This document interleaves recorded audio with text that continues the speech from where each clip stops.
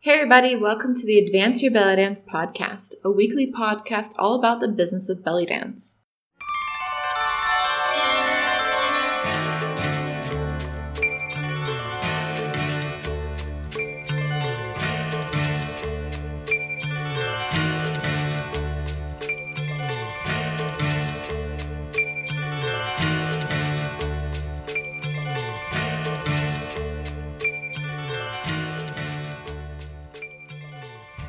Hey everybody, it's your host Jana, and welcome to this week's episode. This week we're talking about digital boundaries, how to exist in the digital world and still maintain your productivity and sanity. The AYBD podcast and newsletter are back from a summer break, so thanks for your patience, and keep an eye out for more information on some upcoming news regarding my courses for the Belly Dance Business Academy and some other things I have coming up. So I will be announcing those when the time is right, but let's get into this week's episode. This episode is inspired by an episode done on digital boundaries by the Being Boss podcast. If you haven't listened to that podcast yet, I highly recommend it. It's run by two designers and business owners who've created an entire community helping specifically women become entrepreneurs, and they put out some really interesting content. Their episode on digital boundaries made me think about what that means for belly dancers in today's world where we're constantly on our phones and what that means for our productivity and sanity as well.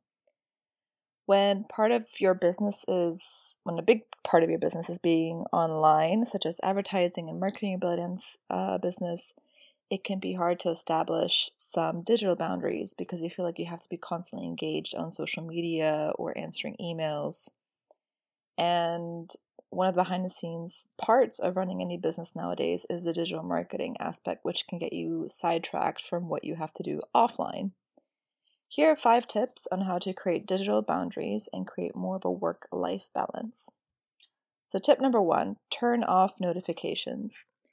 It's easy to scroll through the apps on your phone for hours on end, and before you know it, you've wasted an hour or more on utter nonsense. I know one big app for me is Instagram, and it's my personal worst time suck. One way I've personally managed to avoid checking the apps on my phone all the time is I've turned off my notifications. And this prevents me from being constantly distracted and feeling like I need to respond to every little message or comment right away, or to view whatever story is happening right now right away. It can wait.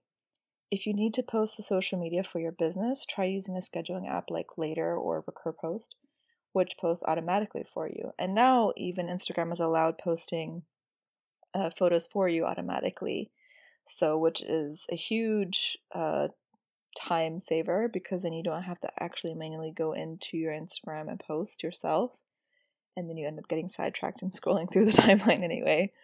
So that's one good thing that's come up recently. This way, when you've scheduled for your social media, you know you've taken care of your digital marketing, but you don't have to manually go into the apps on your phone and get sidetracked yourself. Number 2, set operating times. If you respond to text messages or emails as soon as they come in, that's sending a message to the sender that you're always available. No matter what time of day it is, that you're always available and that you will always respond very quickly. Even Facebook pages have a certain percentage rating of how often you answer your Facebook messages, which to me is like a little bit crazy because sometimes there's some you don't respond to, and it can like affect your percentage somehow. And as much as you want to be there for your students, clients, fans, whomever, you need to set a clear time availability before you get sucked into working all the time. Set official operating times or times that you're available, and make sure you stick to them and make it clear to anyone trying to contact you. Most messages won't be emergencies, and they can wait until you have time to answer. You can post them on your site or even as your email signature, so people know you will eventually get back to them. Tip number 3, stay away from the negativity. Trolls are everywhere, and it can be easy to go down the rabbit hole of following the latest gossip or responding to hateful comments, and I just want you to ignore it. If it's some true and valid feedback related to you or your business, then take it into account and see how you can proceed. But if it's just a nasty troll comment or snarky post, move on and don't even bother reading it.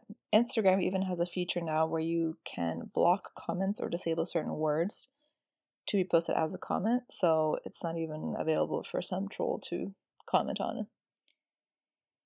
It's your digital presence, so you can control what you focus on and what you want to project. Stay away from content that just drags you down, whether it be politics or following accounts where you just compare yourself to that person. If it doesn't aspire or motivate you, let it go. And this also goes for posting when you are upset or feeling the need to overshare in a moment of vulnerability. If it's not useful, true, or kind, there's no need to post it. Tip number 4, limit general screen time. I find this one hard because one huge part of digital marketing is engagement, which means commenting on and just viewing the content that is out there in order for you to be able to create your own content, getting inspired by others, and connecting with people. So this requires a lot of on-screen time. And even the books I read are on the Kindle, on my phone or iPad, which makes it that much easier to switch between apps, which distract me as well. Even when I write out the script for this podcast or for the newsletter, I use the Notes app with the Wi-Fi off so I can't get online to distract me, or I'll just make sure that I'll try to be really, really good about not getting online and having to research something. I try to have everything offline as much as possible because otherwise I know I'll be switching through websites. And the mobile data on my phone is turned on only for my messaging app, so even when I'm not around Wi-Fi, I can't really go into my social media with having to manually go in and turn on the little mobile data thing for all the social media apps. So try limiting general screen time so you don't feel like you're constantly working or getting distracted. And tip number 5 is maintain privacy. Remember, what you post online will always be there, and although we all make mistakes and this shouldn't deter you from sharing your work or your thoughts, make sure you know what you're posting is coming from a good place. Remember that most online interaction isn't private anymore, and screenshots do exist, so ask yourself before sending that email or message, if this were made public, would it come across the way that I want it to? Would you feel good about it a day from now, a week from now, a year from now? And definitely don't post anything that drags somebody else down and invades their privacy, even if it feels like it is justified. If you have a beef with somebody, speak to them directly and sort it out privately, because nobody wants to remember your digital interactions as that girl or guy that had that online beef with some so-and-so. For more belly dance tips, visit my website, www.jana.dance, and sign up for the Advance Your Belly Dance newsletter. For those that happen to be in Berlin, by the way, I'm teaching a Kaliji workshop on September 29th at the Tribal Dance Academy in Halensee. The workshop will be in German and in English, so don't worry about any language difficulties. You will learn the basics of Kaliji technique along with the choreography, where you get a chance to perform that same evening with me at the Araba Turka Hafla. For more information how to register, visit www.jana.dance. Thanks again for listening, and until next week.